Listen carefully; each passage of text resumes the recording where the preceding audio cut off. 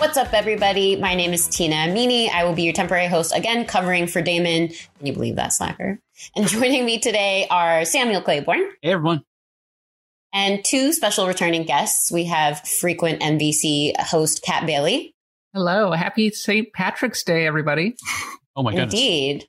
That's right. It will this episode will publish by then.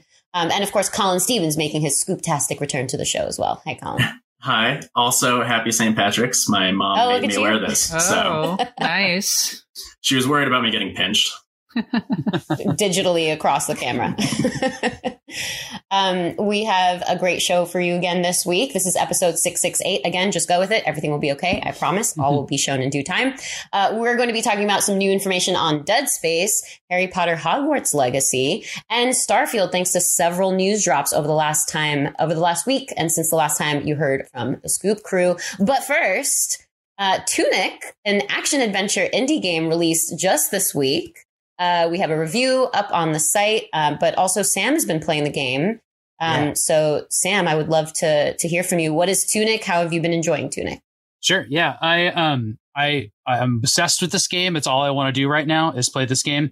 So I'm really excited for Tunic. I was excited. You know, I've been talking about this on Gamescoop as a game I'm looking forward to, but I had no idea what to expect. So what I was, hoping for was a Zelda-like, right? Like a top-down, like cool, like slash things and solve puzzles, Zelda-like. But there's been a lot of games like that recently that don't have all of the elements of Zelda or like an interesting twist on Zelda, but they're just like a Zelda-like, and that's fine. This goes like beyond what I expected. First of all, it has a really awesome sense of hidden stuff and exploration. Perfect for Zelda, right? Like that's what you need. But the way it hides stuff is like totally unexpected. It's not what I thought was going to happen. A lot of it is because it's in this like isometric perspective. There's like all this stuff hidden in plain sight that you just don't realize until the game kind of shows you later. Like, I think from the beginning of this game, you can do so much, but you just do not realize it because even though you have those skills or abilities or even are right next to a shortcut, you like actually can't figure that out. And then you feel like, I cannot believe this was in plain sight before. I love that feeling. I've never really played a game like that. And so that's really cool. I also like to play a lot of Zelda-likes that don't have like an overworld. And I think an overworld is really important. This game absolutely has an overworld. And it's a kind of a neat mashup of a Mario 64 castle, which is like, that's like a micro overworld. It's a lot to explore and a bunch of cool stuff.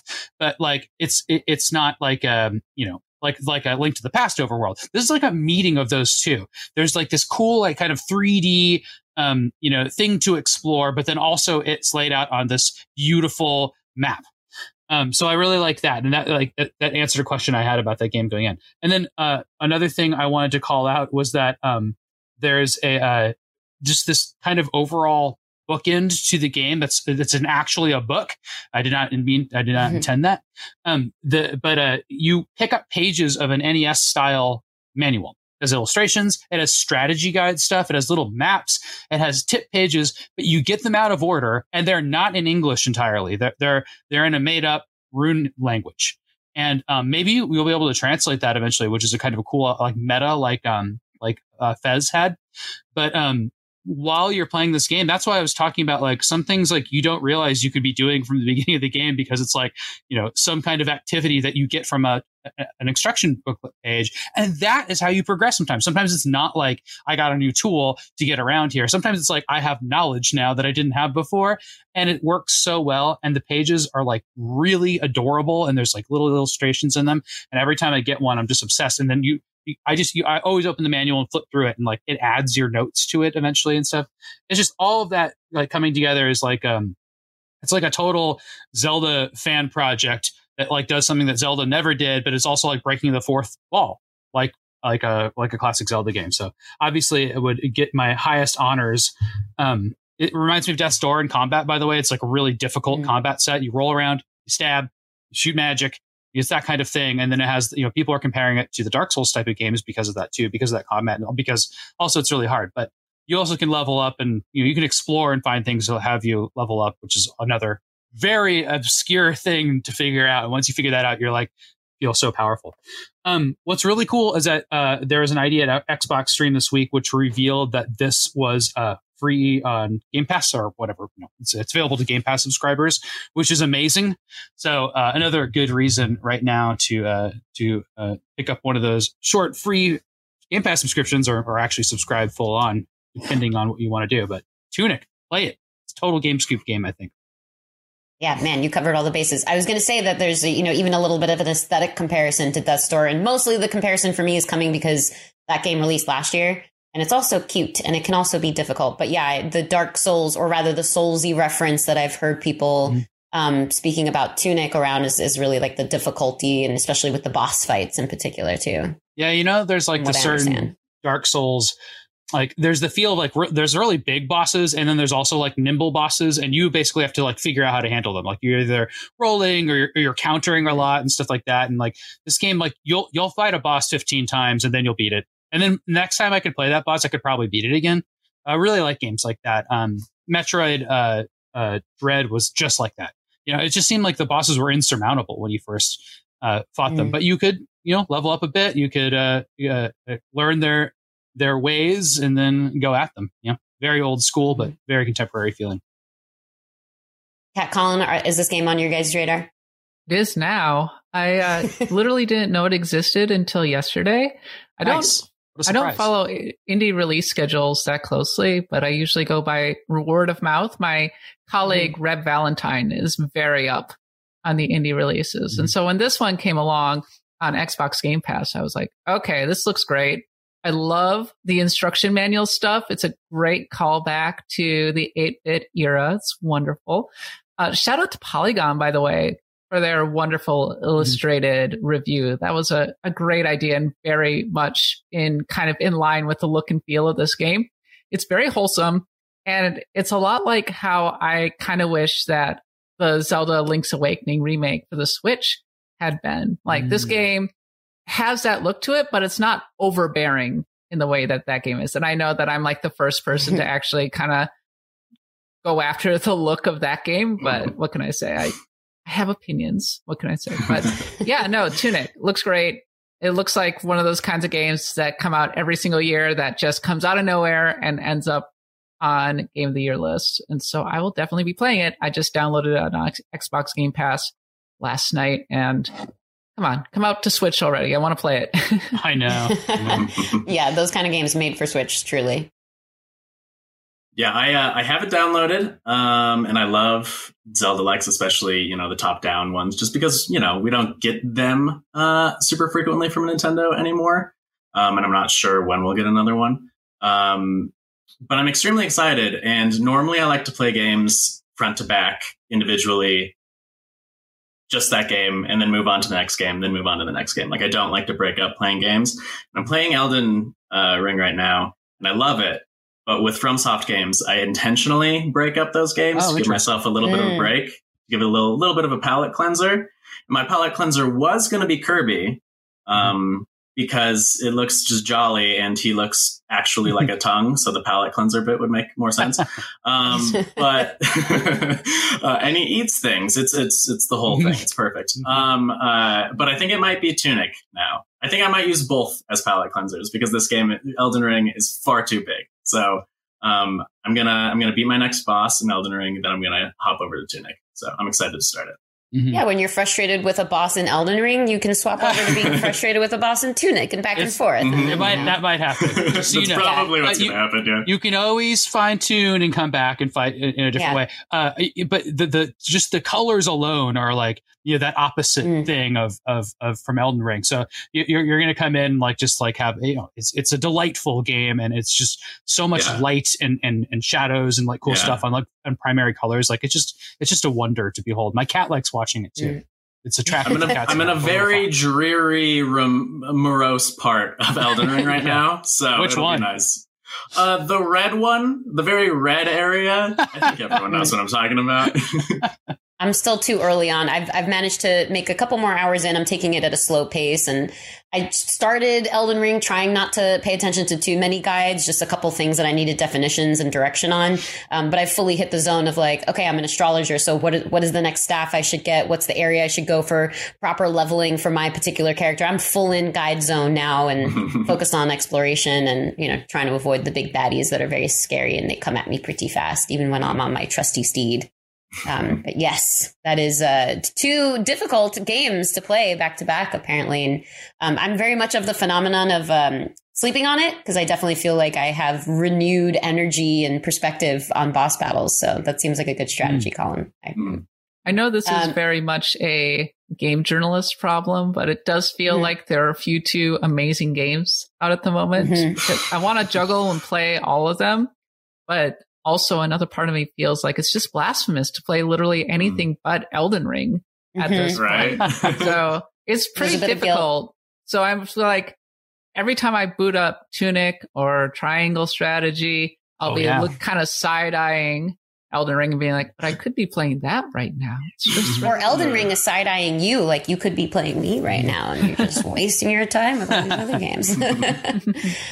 Well, Ryan McCaffrey, our official reviewer for Tunic, gave it a 9. Go check out his review. He said, Tunic is an unapologetically challenging action-adventure game that is charming, multi-layered, and immensely rewarding to solve. Sounds like about your experience so far, Sam? Absolutely, yeah.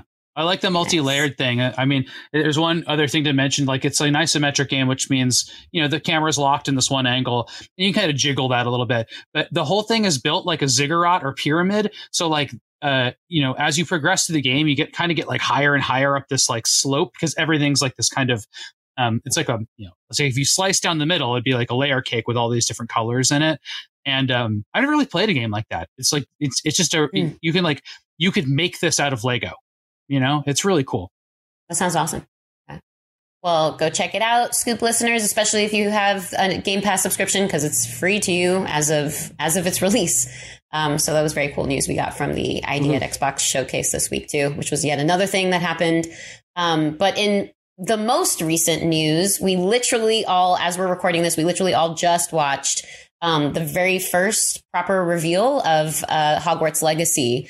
We hadn't really heard or seen much of that game. It was leaked in 2018, I believe. So it's been quite a while, and this whole time it was supposed to release in 2022, and they actually did just confirm that today following the State of Play showcase that it's targeting a holiday release for this year. So sounds like everything was going well, and the showcase itself showed a really fleshed out Hogwarts world, which was incredible, because I think I personally had a lot of hesitation around. I've played some of the 360 era Harry Potter games, and they were a little bit minimal, scratching at some good ideas, but not really diving into this like big landscape of a Hogwarts compound with tons to do. And it seems like this is the opposite. This seems like, the next generation of a Harry Potter game. So it was pretty cool to finally see what this game is actually going to look like, what you're going to do. Some of the general things that we learned is it's set in the 1800s.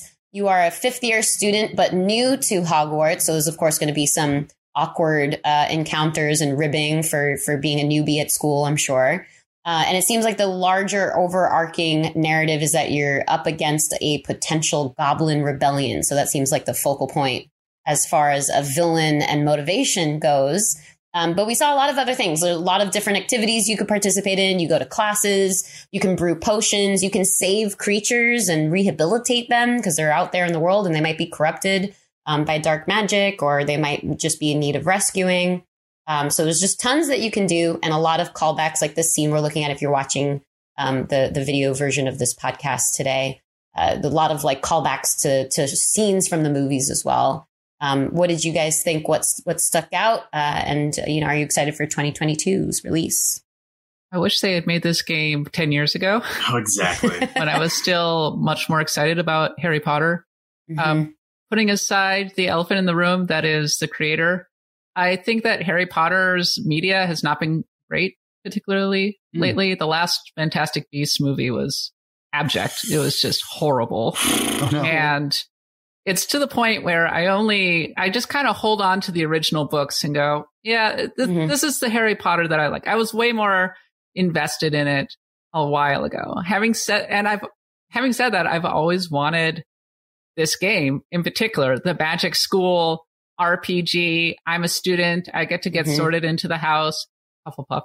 And so I will be playing it one way or another for all of my feelings about Harry Potter these days. I'm definitely going to be picking it up. I think it's an interesting time period that has not been fully explored at this point. I'm excited for something that's not in the Fantastic Beasts range, because I think that area has been kind of very tinged by a lot of problems, starting with the fact that the movies just were not good. But I'm kind of curious if we're going to see young Dumbledore. I think he was around in the 1880s. I guess there's going to be I guess they're going to be tackling the Goblin Rebellions, which is going to be bringing its own kind of interesting issues with it, because just look at all the discourse around goblins in that game. So it's going to be an interesting game. I don't envy the task in front of the actual developers. It's been in development for quite a long time, but I think that the 14 minutes or whatever that they showed, like, actually were very impressive. Like on a just in a surface level, you just look at this trailer, you go, wow, this looks really good. Yeah, this looks like a good game. So absolutely. 10-year-old Colin saw this, his mind would have been absolutely blown. Because I played a lot of those Harry Potter games from like the PS1, PS2 era, and they were bad for the most part. Some of them were okay, but for the most part, they were very, very bad. But I still played a whole hell of a lot of them. But I think what struck me about this game is it looks massive. It's not just Hogwarts. You know, there's Hogsmeade, there's Gringotts, there's a bunch of just massive outdoor things that you can fly around on a hippogriff and look at and hit with spells and, you know, whatnot. But it also looks incredibly dense in detail. Like just so many, every room you go into in Hogwarts looks like it's like meticulously designed, and from, you know, all four of the different houses, rooms to all the classrooms to even just the hallway. All of the portraits are all, you know, individually moving like they should be. And some of them are puzzles. I know. And there's just so much to do, it looks like. And so I'm just incredibly excited to sort of, you know, take a running jump and dive into that world. One thing that I noticed was you can use forbidden spells in this game, and like the character straight up tried to kill. Yeah, he tried to kill somebody. And they did tease that. Maybe that's why they turned him into forbidden spells, because your character is just a maniac. It's a character that caused laws to be written. It's like a Darth Vader story.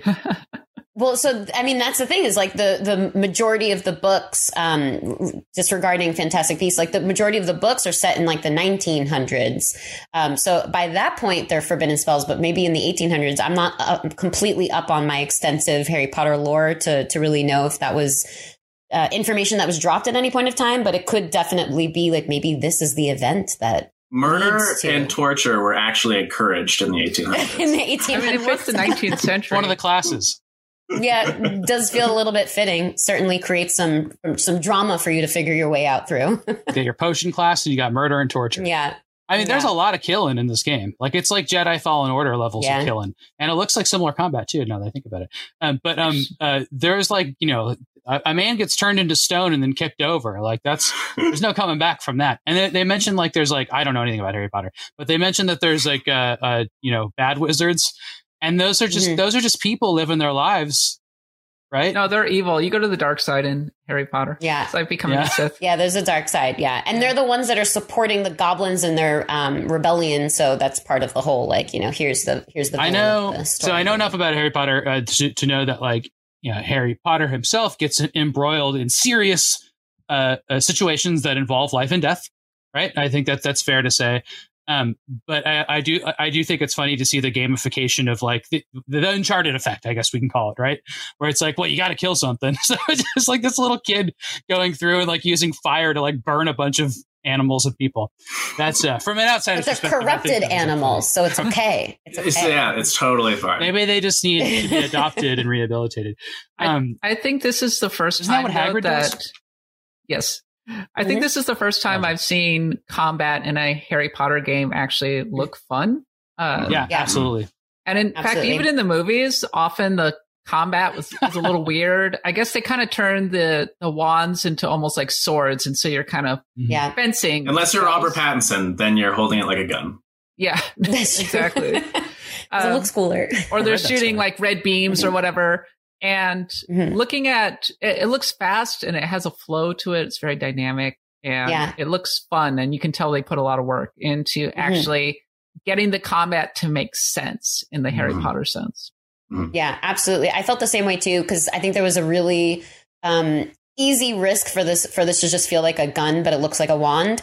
But I was really impressed with a lot of the combos that were happening, and there are spells and then there are enchantments. You can do enchantment spells or enchant your weapons. Like there was enough variety that you could tell you could kind of thread together a combo. You can block, you can counter. You can use a mandrake. Potions. I saw that mandrake freaking people out.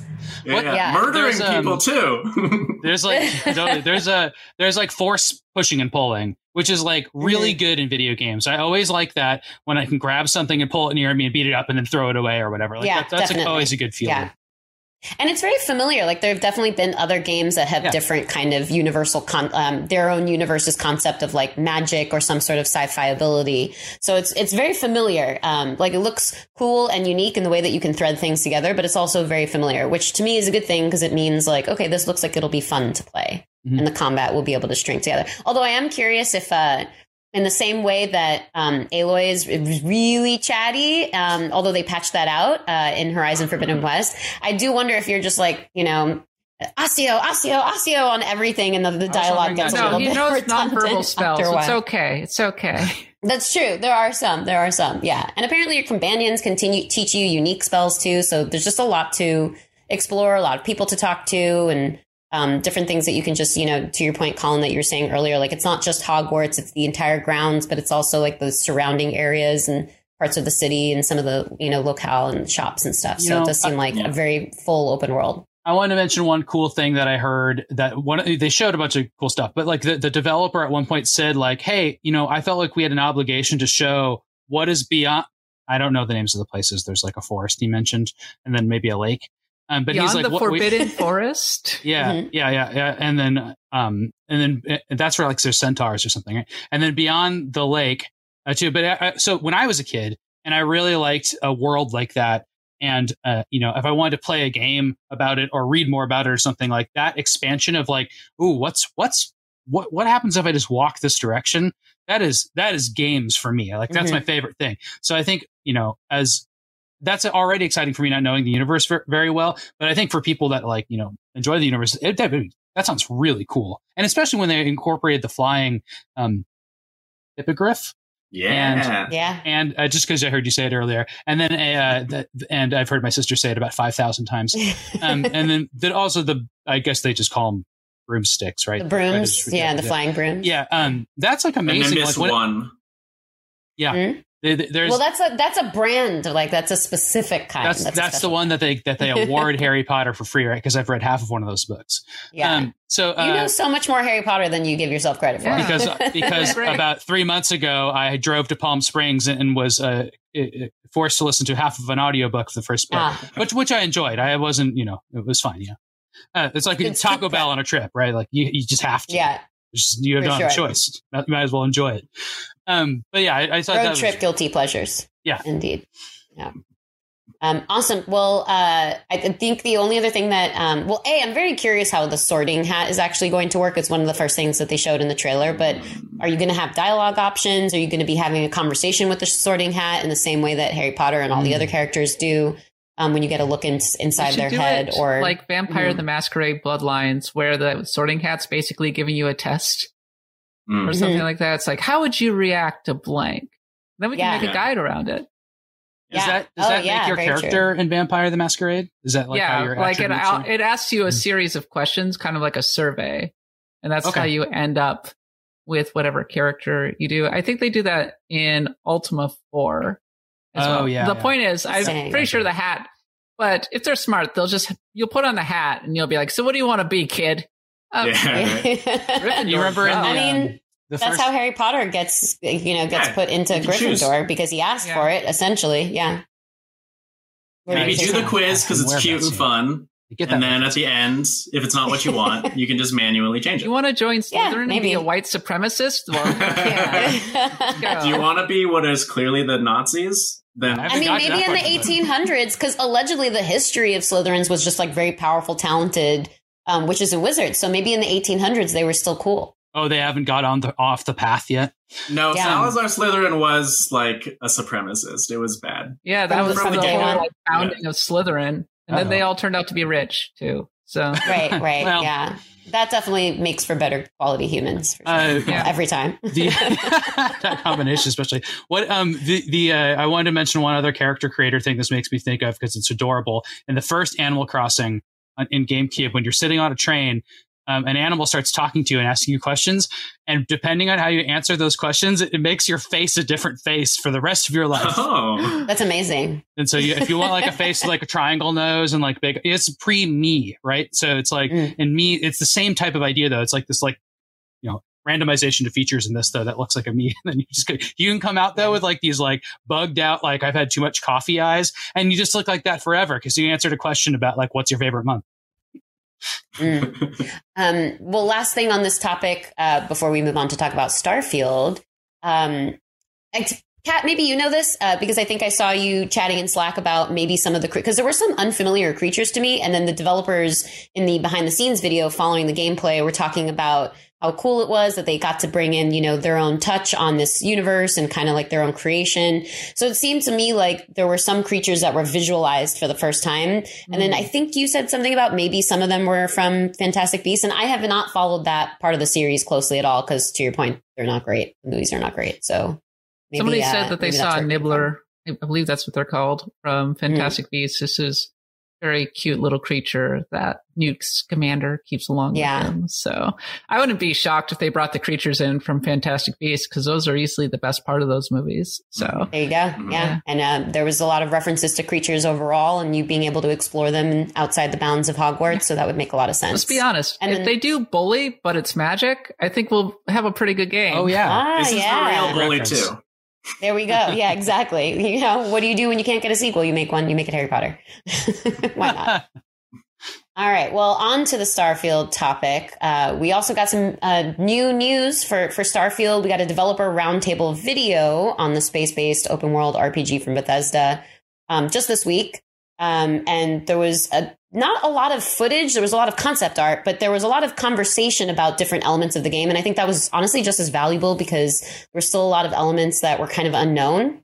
I think the thing that was most exciting for me is the dialogue system and how much they were talking about your interactions with NPCs and that they want it to feel like a very unique, organic conversation. And the thing that really stuck out to me was Will Shen, who's the lead quest designer, who's speaking in that video, in that roundtable video, had said that they didn't want there to be anything where there was a situation where there was the right thing to say. And I find the complexity of that really fascinating and like exciting because you can always tell when there are dialogue choices like, this is probably what the developer wants me to say. Like, this is the right thing to say, the right path towards where like I get this person on my side, I get this item, I open up this quest line, whatever. So you kind of, you might follow along a guide, make sure you don't miss anything. But I like the more organic nature of being able to choose something else, but you don't miss out on whatever it is. I don't know if that's how it's going to translate, but that's to me how I interpreted what they said about it. So I think that was really exciting. And Todd Howard even said that he felt as far as like, some of the dialogue systems that he's worked on in the past, that his team's worked on in the past, that this was one of the most successful systems that they've had. So high praise from the game director. What did you guys think? If that ends up being the case, it'll be really positive because Fallout 4 was pretty roundly criticized for its dialogue for being way too limited. And so I hope that Starfield manages to hit a much better middle ground in that. That goes for the choices as well. One of the problems consistently with the Todd Howard Elder Scrolls games and Fallout games is that they will eventually railroad you. They'll give you the illusion of freedom, but they'll railroad you into like one or two choices, usually just picking a faction. So I hope that they take a lot of cues from Fallout New Vegas in particular and give you a lot of freedom in that regard. I mean, so far so good. If they are really overhauling the dialogue system, And I like the 4 different factions that you can choose. I hope that you get a lot more freedom in the direction that you end up going. Ultimately, we'll see. But I mean, Starfield's my most anticipated game of the year, so I'm going to play regardless. And along those lines, I remember they were talking about the Crimson Fleet, which is like the space pirate faction, and how they're like kind of abjectly like bad, just sort of portrayed that way at the very least. But like you could join them, and you could also like kind of mess with them from the inside. You could be like a sabotage.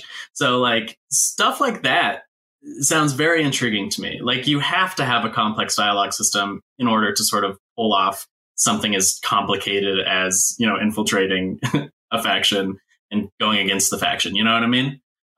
So stuff like that has me excited. The annoying thing is that we haven't seen the game at all yet. We've gotten one gonna make that same story comment. trailer. Yeah, it's out this fall.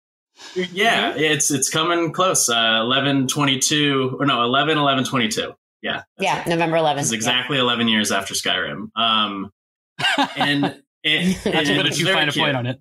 I know. But Todd Howard has said that they're going to show off gameplay this summer, and I'm sure they will. They have to at some point. But it's hard. It's a little hard for me to get excited just based off of sort of Dev Diaries alone. EA has really taken to doing a lot of Dev Diaries. They've done it during like E3 presentations and EA Play stuff for years now. And I just don't think it's a particularly effective way to market a game. That being said, it is nice to get sort of a peek behind the curtain. And everything they've been saying has me excited. So we'll see if it sticks the landing. I actually think that the Dev Diaries are probably creating a groundswell among the super hardcore who've been following the development of Starfield very closely. And this is very common with Bethesda, where they will wait. I mean, they didn't even show Fallout 4 until E3 that year. And they're like, and then it's coming out 3 months later. Right. So get ready for that. Same with 76. Yeah, exactly. So I think that we'll get a huge amount of new gameplay in a couple months in June. But in the meantime, they're just kind of stoking the fires a little bit and being like, don't worry, here's little dribs and drabs of info for all of you hardcore fans who will keep the kind of the word of mouth going for this game. If I remember correctly, did they announce Fallout 3 and release it in the same year? That was a long time ago. Or at least show the gameplay at E3? Because if I remember correctly... Definitely for 4 and 76, they did that thing where they're like, nobody knew. I mean, there's leaks, but nobody knew about these games until they were at the summer before they're out. They showed them. So I think that like in the history of Bethesda, this is like better than that, right? Because we're actually getting more than just like, surprise, our game's coming out. So that's good. That's a good thing. And then I would also add that should lead to people not being like normally like not seeing a game the year that it's supposed to come out is like kind of a bad sign. It's like that game's probably going to be delayed, but that's not a takeaway you can really have here because this is just a variation on a marketing beat that they've already had. Yeah, Bethesda can show their game whenever the heck they want, honestly. Yep. So I'm looking it up, and Fallout 3 came out in 2008. Oh my God. It was 2004 that they sent out a press release saying that we're working on this game now. That's fair. Because they had to announce that because they were taking it over for the first time. Remember the first trailer for that? The I don't want to set the world on fire. The war never changes. And it like backs out from like a bobblehead on a bus into like a wasteland. Amazing. And then I think the game lived up to how cool that trailer was too. Yeah, they do have a very varied marketing antics, though. I think for Fallout 76, there was like a 10-hour stream or something, and it was just static the entire time. And the whole time we had like news writers like, is anything going to happen? They like to do countdowns or like something's going to be happening. Get ready.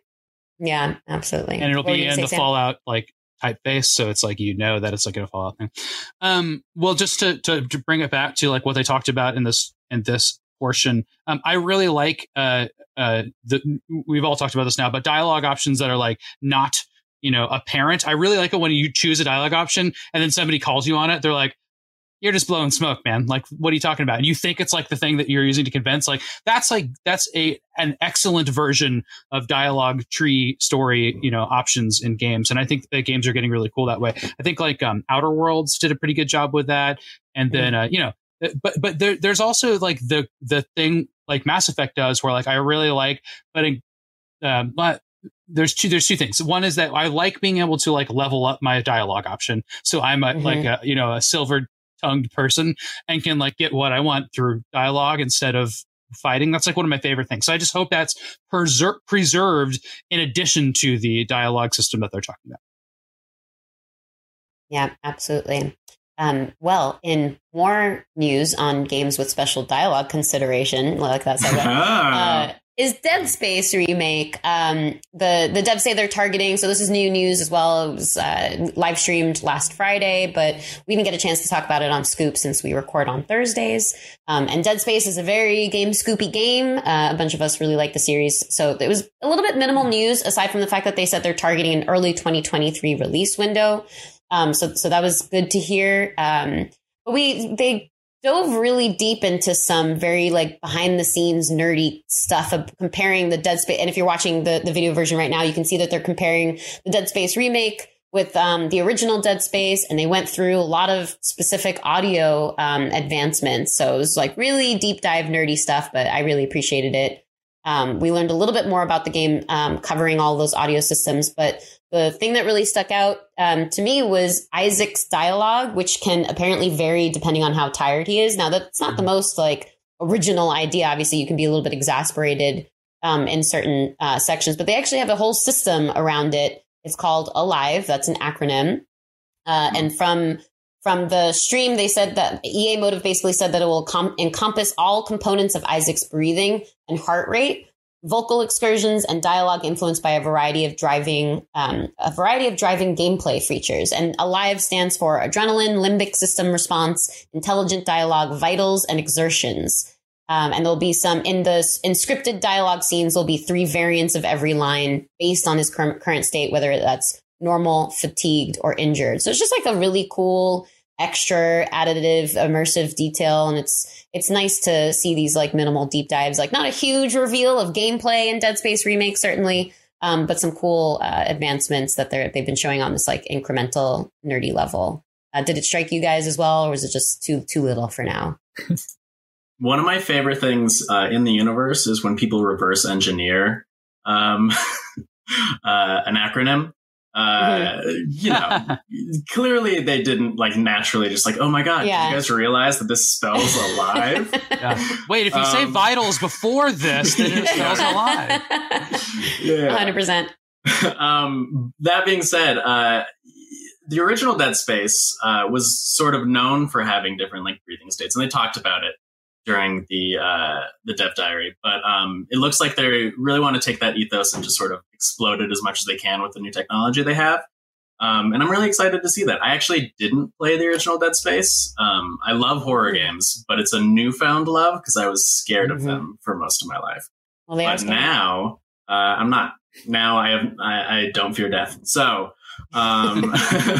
so I'm excited to play this, and all of these like little bits and pieces seem like they're going to add up to a really compelling game. Hopefully it does. Well, that's very exciting for you because having a remake of one of the best horror games ever is, and experiencing it for the first time ever sounds very exciting. I'm jealous that you get to experience it for the first time this way. I think it's really interesting how I remember when Dead Space came out and people were like, yeah, it was just very good. And over time, it has grown in esteem to where people consider it, as you're saying, Tina, one of the best horror games of all time. And I'm not going to necessarily disagree because it was memorable. I think that I'm really glad that EA is doing this remake. It looks like it's on track. It looks quite beautiful. I think that they've shown a surprising amount of care with games like, this is a different development team, but the Mass Effect collection showed. And I think they've taken a lot of learnings from what they did with that. And that was very successful. And I think that EA, it's been a rough decade for them, not in terms of earnings, but in terms of critical reception, that kind of thing. So I think that they could use a little bit of a win in the court of public opinion, and doing a really, really good Dead Space remake is a good way to kind of do that. And we are seeing what they've shown so far looks really promising. There's this reminds me of, I think Red Dead probably Red Dead 2 innovated here in some ways. And I'm sure this existed before that, because I think I remember it from Uncharted games. But I really like when you mentioned the dialogue, kind of escalating based on, exasperation or whatever. I love when you're on like horses in Red Dead 2 and the conversation will keep going, but it'll like notch up in volume. Mm-hmm. And then Arthur's like shouting instead of, talking. Mm-hmm. That's brilliant. And if you get too far away, it's like, well, I guess I'll finish the story later. Yeah, and it's so seamless. It was so well done. Yeah. And it's just such a cool experience, because there are a lot of these moments that'll pull you, like if you run into, you run into an edge that shouldn't exist, or, there's all these like little game experiences where you're like, oh, yep, I'm playing a video game. It's a little reminder of that. So yeah, these little things, they're not huge, obviously, but they do help with the experience and kind of immersing you into it. One thing that people might not notice in this Dead Space stuff, if you're like kind of following it but don't know a lot about the first Dead Space, that's worth pointing out, is that there's no HUD in Dead Space, or there's a very minimal one. So what's on the back of Isaac was really innovative at the time, is his life in ammo, maybe stamina or something like that. But that's what those like little meters are, like mounted on his back. So it's like it's really cool to do that. So then that made the heartbeat and the voice stuff part of your kind of intuitive understanding of a health bar, which is innovative and neat. Yeah, absolutely. The idea is to, keep all of the text as minimal as possible. So you're just freaking out about shadows in the corners and doors that you have yet to open, because that's how I play horror games. I just stare at doors for a while. Yeah, anybody else do that? Yeah, in the bathrooms especially. Yeah, well, don't even go in there. There's something in Never go in the bathroom. Do not go in bathrooms in horror games. Except for Control. I was like, that really threw me off, because I kept I'd eke in and then eke back out in case it would trigger something. And then I would go in a little bit slower and then peek around, look at the mirror. I would assume something might flash in the mirror or something like that. Classic horror movie experience, but nothing. Control bathrooms, totally safe. You're totally fine in there. It's one exception. Our next list should be the most horrific bathrooms in horror games. I kind of love that. Yeah. BioShock had some rough ones. Right, I mean, how bad are they in Resident Evil? There has to be at least one horrific bathroom in Resident Evil. PT was really bad too. Oh yeah, it had an entire, in the sink. Yeah. So. Mm-hmm. Mm-hmm. That's right. Mm-hmm. Yeah, and then you have to do things to progress in the bathroom too, so you can't just avoid it. Mm-hmm. Did Doom have a really terrifying bathroom? Yeah, maybe Doom 3. I don't know. It must be a Doom after Doom 1 or 2, right? So it could actually be terrifying. Yeah, no, exactly. Yeah, fair play. Well, EA also said that while everything is currently in early alpha stage of development, that they should be a couple of weeks away from actually being able to show more extensive walkthrough of the game. Sounds like that could land somewhere in May or the summer. We know summer has plenty of reveals and activity, so we'll all stay tuned for that.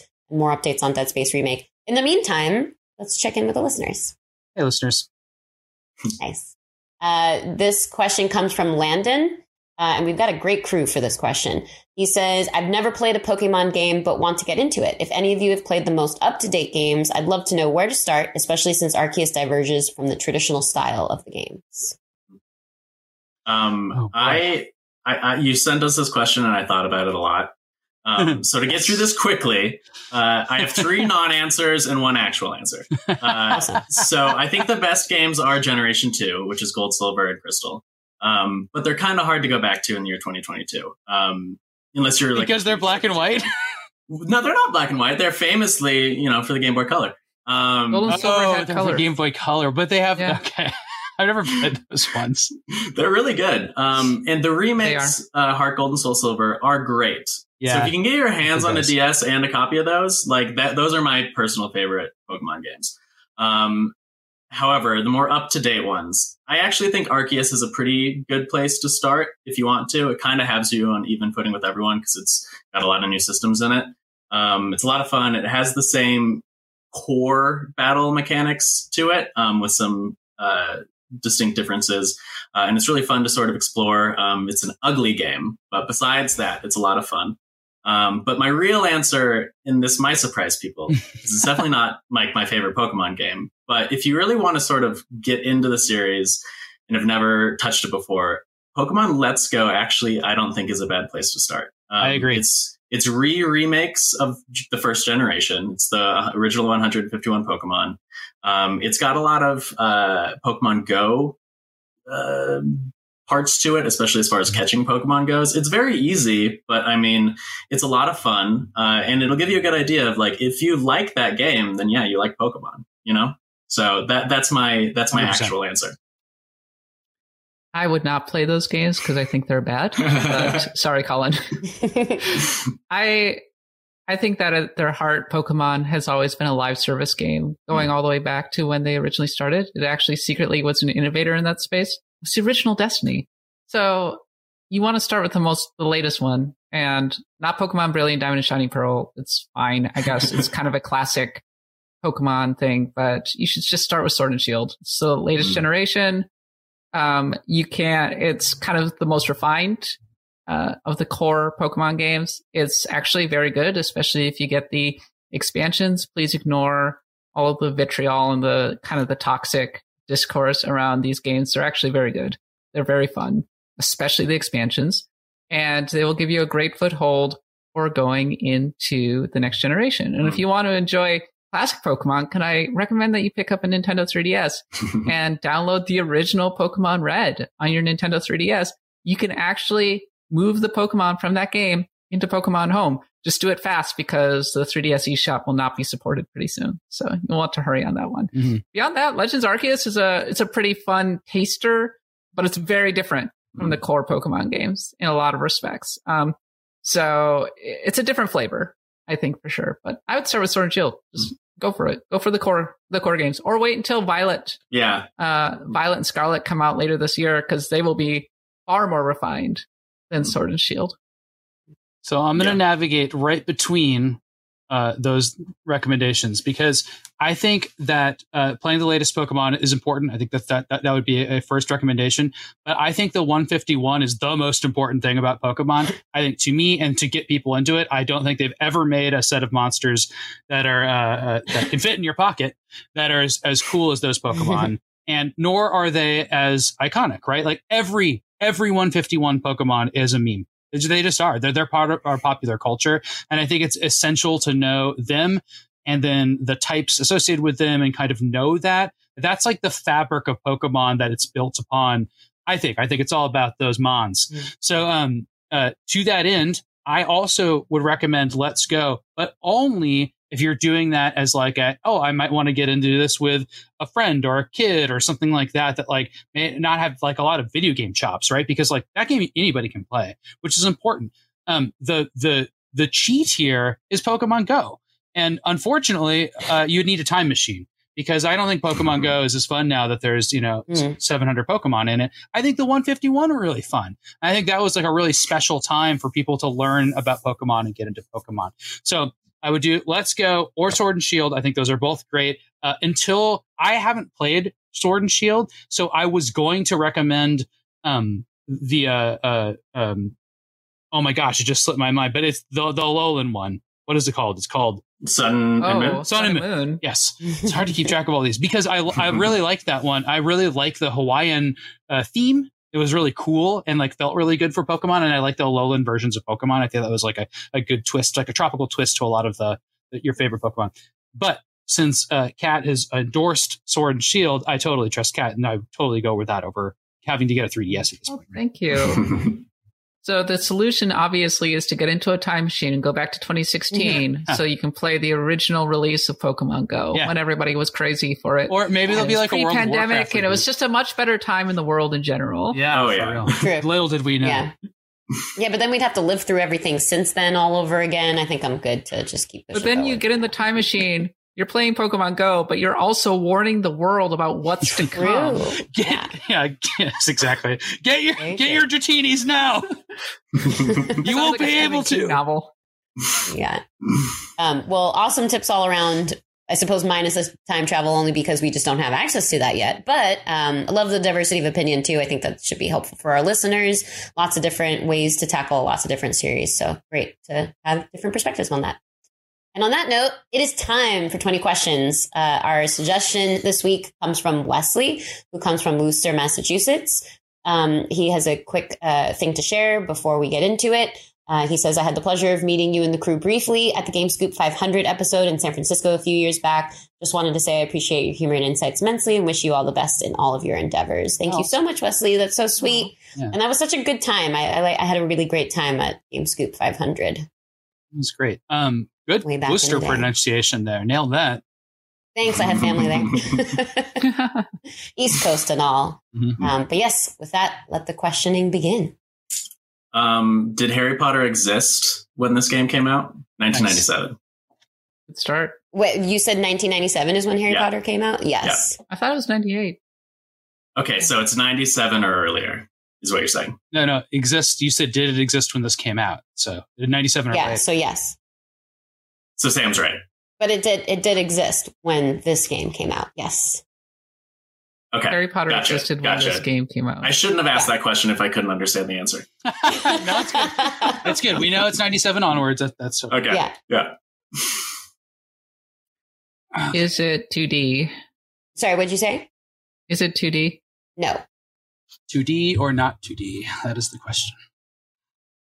I'm trying to keep notes while we go. Is this available on the Nintendo Switch? No. Okay. Is it smaller than a bread box? Sorry. Is this game on a disc or a cartridge? So it's 3D. You have to ask yes or no. Not 2D. Oh, that's right. Is this game on a cartridge? No, not a cartridge. Okay. Not a cartridge. Is it on a CD? Let me refresh. She has to check. It's definitely downloadable in some way, right? Okay. She checks. I think I want to go down the platform exclusive route after this. Okay. How does one Google this very quickly? So the question was it on a disc? Yeah. Right? Yeah, yes. It's available in some hard capacity on a disc. Riddle me this, Tina. Is this a platform exclusive? Yes. That'll help us. Okay. Probably not Nintendo, but it could be a previous Nintendo system. So I guess we would. It could be. Is it exclusive to a PlayStation platform? No. Okay. Same question. Xbox. That narrows it down a little bit. Okay. Great. So I guess Nintendo. So it's a Nintendo exclusive. Are you asking? No. Okay. It's not playable on Switch. It could be PC or Apple, so we don't really know. Or Apple. But if it's on a disc, if it's on Apple, and I can't think of many. I mean, okay, so PC games that came after 98 that are a platform exclusive, I can't think of many. Mm-hmm. Like, we're getting into pretty esoteric territory here. So is it basically League of Legends?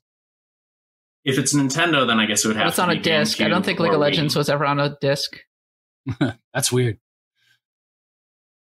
Well, I think we need to find out if it's a Nintendo platform exclusive, because I think we'll get it if it is. Okay. Is this a Nintendo platform exclusive? Yes. Okay, so then that gives us only GameCube, Wii U, right? GameCube, Wii U. No, not necessarily. Wii and Wii U. Okay, it's not Switch. Because it's not on a cartridge. Yeah. It's not on a cartridge. Okay. Yeah. Yeah. GameCube or Wii U. Okay. Is this a Wii game? Yes. Okay. Okay. That's 10, by the way. Okay. Platform exclusive. We don't know if it's developed by Nintendo. We don't know if it's published by Nintendo, stuff like that. Mm-hmm. Do we want to ask that? It's platform exclusive. Well, let's see. The games that were platform exclusives on the Wii were like Wii Sports, Mario Galaxy, Zack and Wiki. Various others, yeah. Is this game part of a series that has a sequel on Switch right now? That's a very specific question. Mm-hmm. No. Okay. Part of a series that has a sequel on Switch, so it's not Zelda. Yeah, it's not Mario. It's not Mario. It could be Wii Sports. Not Metroid. Because I think the Wii Sports is yet to come. Technically, it's not. Technically, the new Wii Sports is not out. Yeah, that's what I said now. So I'm just trying to narrow it down. I suspect it's going to be a sporty game. Wii Fit? Wii Fit, that's a good one. So, like, do we want to ask if this game is a sport or lifestyle game? Sure. Well, let's talk a little bit about what we have eliminated, because we have eliminated Smash and Kart also, which is great. There's just a bunch of things that were just eliminated. So I think it would have to be a little bit odd to be a Switch game. Now, I'm not sure. There's a brain training game on Switch now. But I'm not sure about Wii Fit. There's Ring Fit. Does that count? Yeah. I think that would be completely different. Wii Fit's not technically Ring Fit. They're separate categories. They're different games. Yeah. They're not part of the Fit. Remember on NES box art, they have the little category in the corner? Yeah. Fit. All right. Yeah, so maybe, I don't know. Would a lifestyle game question make sense? Well, what about this? What about, are they primarily focused on motion controls? That might be one. I mean, it's a Wii game. Or what about a peripheral question? Does this game include or use a peripheral? That's a good one. Okay. It does? Mm-hmm. Okay. All right. Should we ask? Should we pop the question? Well, what if we could? Should we ask if this is a playable character in Smash Brothers? Why not? We have plenty of questions to ask. Could it be anything else though? Because there's like the attachment Wii Remote Plus and everything like that. But I think that's true. I think it probably is. Okay, go for it. Is it Wii Fit? Is it Wii Fit? It is Wii Fit. Wow. Good job. You guys got it on 12 questions. And Sam. Synced.